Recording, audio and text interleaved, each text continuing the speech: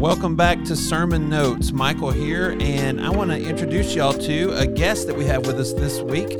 My good friend and colleague, Andy Petrie's with us. Andy, welcome. Hey, Michael, thanks for having me on. Yeah, glad to have you. So Andy is our ministry leader for Celebrate Recovery here at Fellowship Fayetteville. And Andy, I'd love it if we could just get started with telling our Sermon Notes listeners, maybe they don't know a lot about CR. Tell us a little bit about what's going on at Celebrate Recovery here at Fellowship Fayetteville. Yeah, absolutely. Thanks for asking, man. Yeah, Celebrate Recovery, if you're not aware of it or have never heard about it, we're a ministry that is a part of Fellowship Fayetteville, and we're designed to be a safe place to walk through whatever sort of hurts, hang-ups, or habits is kind of the language that we use. And so just knowing that all of us, even if we're followers of Jesus, that doesn't mean that we don't struggle with something. That doesn't mean that hurts don't happen within our life. And so Celebrate Recovery is a place designed for us to walk together in community towards the healing and the hope and the freedom that Jesus offers.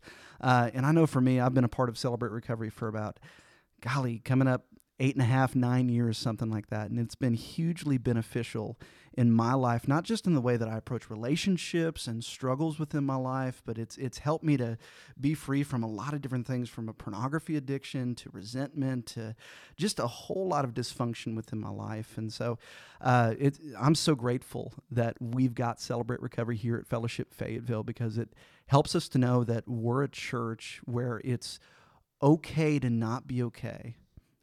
And that we can walk together towards Jesus no matter what might be going on in our life. Yeah, man, that's awesome. And we see so much ministry fruit from CR, so many changed lives. It's so encouraging. And for our listeners, I just want to note, we don't consider CR as like an extra, an add-on.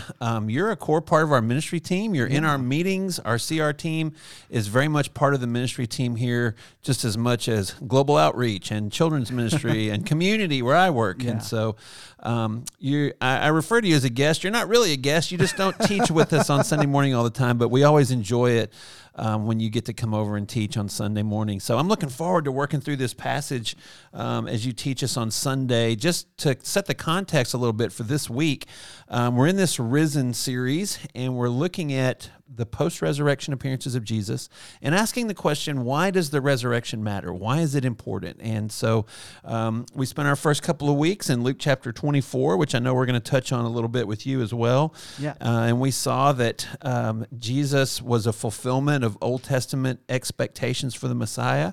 We saw that he is promised to be with us. And then that was reiterated last week as we jumped over to Matthew 28, and we looked at Jesus giving the Great Commission on the mountain in Galilee and promising to be with them always, to be with us always, even to the end of the age.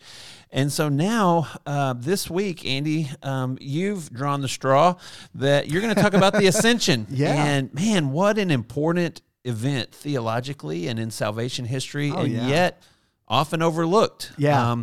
Some of us have probably marveled at it at the Passion Play when Jesus ascends, and it's pretty amazing to watch, but we haven't probably thought about it a lot. And so, man, let's just jump right in. It's covered a couple of times by one writer, Luke.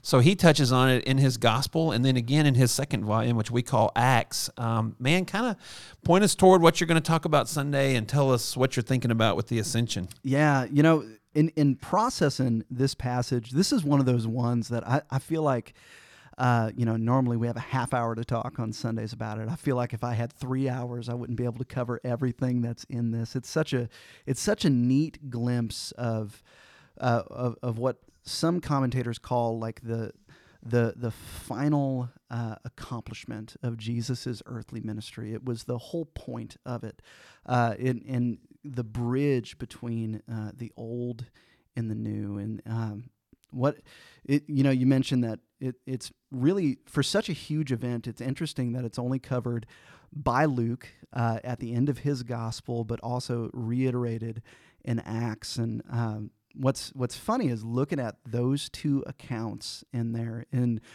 we were just joking just a second ago how it seems like the end of Luke, it feels like it's 4 verses that explain this monumental event, and it's what you see is you see Jesus blessing the disciples after he takes them out to Bethany. And then as he's blessing them, he's taken up into heaven. And man, I wish I could have been there to tell you exactly what that must have looked like, but it's kind of up to our imagination. It says that Jesus was taken up into heaven while they were blessing them. And then we see the disciples' response as they return to Jerusalem with great joy and worship in the temple. And what's interesting is looking at the end of Luke and then looking at the beginning of Acts. We have an account of the same event, but there's so much more detail in the beginning of Acts there. Yeah, Garland and I may have worn this metaphor out a little bit on sermon notes and just with each other, but man, most of us are familiar with a Marvel movie now, and it's kind of its own thing, right? Like that's a slice of our culture now. And you watch a Marvel movie, and at the end, don't leave. There's going to be a little scene, right? That's going to tell you what's coming up. And Absolutely. I kind of feel like that's what Luke does. Luke probably already knows. He's going to write a whole nother volume on this. Yeah. And this feels like that post-credits scene where we see the ascension, and we're like, whoa. Yeah. I can't wait to see the next movie and see what that's all about. And sure enough, he opens Acts with that same scene, but like you said, with much more detail. Yeah, it's really cool. Like as I've been reading Luke 24, it gives us this broad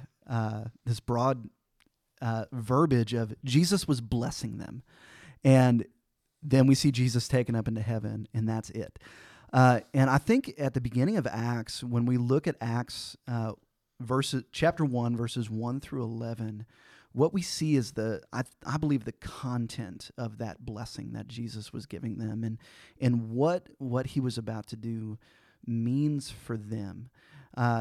And what's cool is when we flip over to the beginning of Acts, there's a lot of stuff in there, but what I really see is we see some promises in there, but also Jesus just reorienting the priority of the disciples as they look to what life is going to look like when Jesus is ascended, when Jesus is no longer with them in bodily form. And it also, and I don't know if I just missed this growing up in church, but I love how it says in the beginning of Acts, just that idea that Jesus appeared to them over a period of 40 days.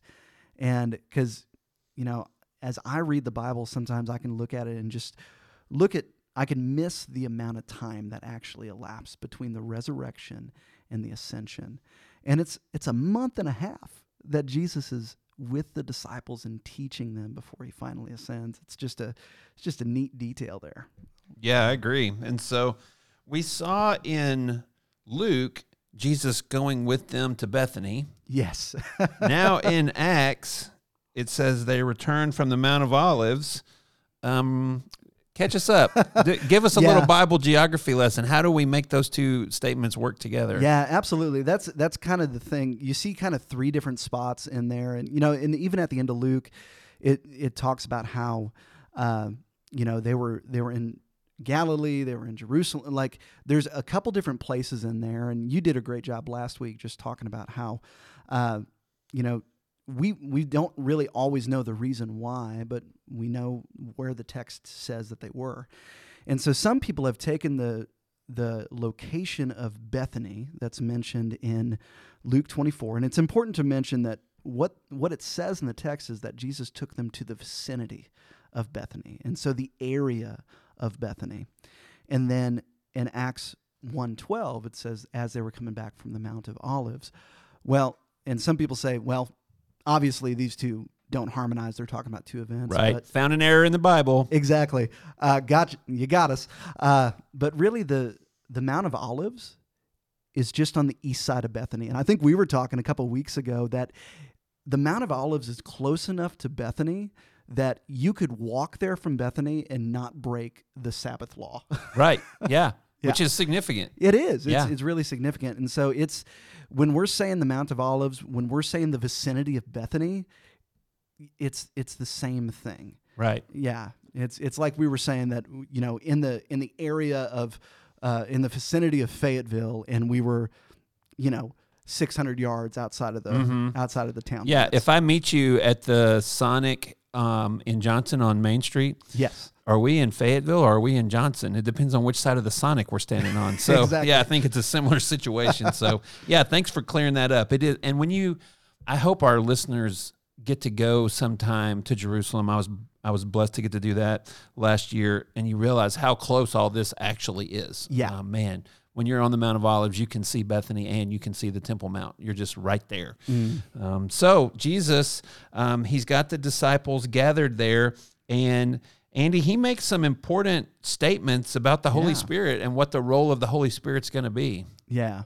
It's pretty cool to see. Like, I love how Jesus, in talking about the Holy Spirit, this is just kind of a cool thing in there. We get a little bit of a picture of the Trinity right there. Yeah. In verses 4 and 5, you have Jesus talking about the gift from the Father that is the Holy Spirit. Wow.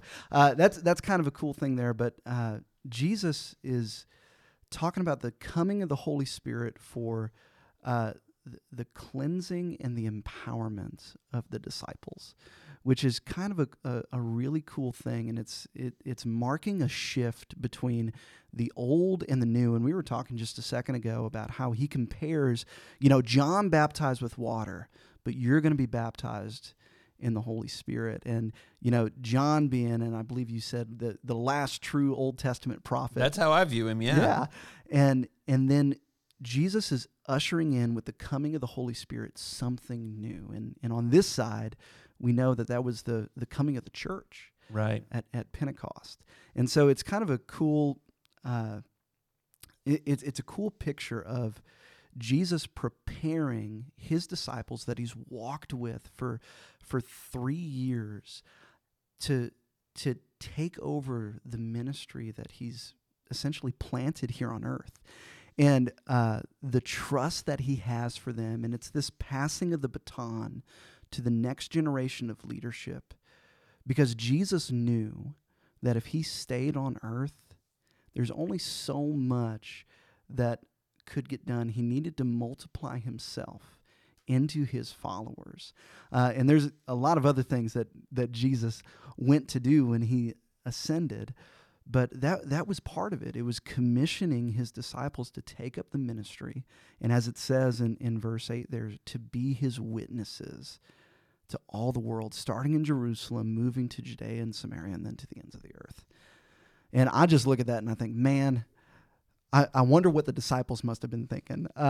You want me to take over for you? What? Yeah, right. And you and I live at the ends of the earth from their perspective, right? Like they didn't even know this part of the world existed. Yeah. And now here we are because they were obedient and because people down through the centuries, to use your language, and I love it, love what you said, have passed the baton.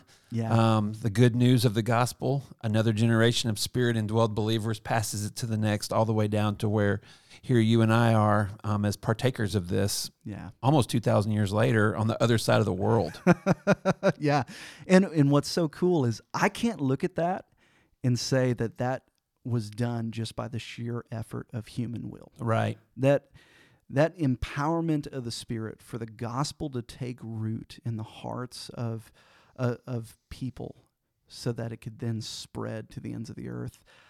It's just cool to look back on that, to see this starting point for the church 2,000 years later and go, man, God, you did it and you're still doing it. Yeah. Yeah, it's incredible. Well, I don't want to let you get out of here without asking you about the actual ascension itself. So the disciples are staring up into the sky, which I can imagine. Like, yeah. Things that go up usually come back down. Yeah. And the text says there's two men in white robes. Who do you suppose those guys could have been? Yeah. I am definitely of the opinion that those are angels that came. And I just wish that we would have had like just a movie clip or a picture of what that must have looked like, because I can imagine that if I was a disciple, I would have been doing the exact same thing. Right. The resurrected Jesus, and what does the text say? It was taken up before their very eyes, and a cloud hid him from their sight. And we don't know what that looked like in person, but I would still be staring up there, I'm sure. Sure. And and I'm going to touch on this on Sunday, but it reminds us a whole lot of Daniel 7. Yeah. Where we see someone as a son of man coming on the clouds to the Ancient of Days to be in his presence. Yeah. It just feels really similar to that. Yeah. And I bet that was what was going through the disciples' minds, and probably thinking about all the ways that Jesus had referenced Daniel when he was with them, and just kind of all that moment of what's going on. And then these two angels appear, and I love what they say. They just go, "Men of Galilee, why do you stand here looking to the sky?" Yeah. It's the first thing that they get right after Jesus ascends is a very gentle rebuke. Right. Yeah. And what's cool is there's a rebuke, and then there's a promise. Mm-hmm. The rebuke is, why are you just standing here? Jesus just told you what you're to do. Go back to the temple and wait and get ready for the work that he's telling you to do. And be assured, and I love this. I love that it says this same Jesus. This same Jesus who is taken from you into heaven, he's going to come back the same way that you've seen him go. Yeah. And so just the reminder of, for me, I look at that and I'm like, man, that same Jesus that the disciples knew is the same Jesus that's at the right hand of the Father right now interceding for me. Yeah. And that's the same Jesus that I'm going to meet one day. And it's going to come back the exact same way that he left. Man. It's pretty cool. Yeah. As we say around here, that'll preach. Yeah. So, man, I can't think of a better place to wrap up than right there. Man, Andy, looking forward to Sunday and hearing you have your full 30 minutes instead of just this little short time to unpack this. But what a loaded passage. What you said about how you could do 10 times the amount on this. Maybe we should do a whole series just on the Ascension one of these days. But I'm looking forward to it, and hope that our Sermon Notes listeners have a great time in the Lord's Word and a great time in their community groups as you discuss this. And we'll see you next time on Sermon Notes.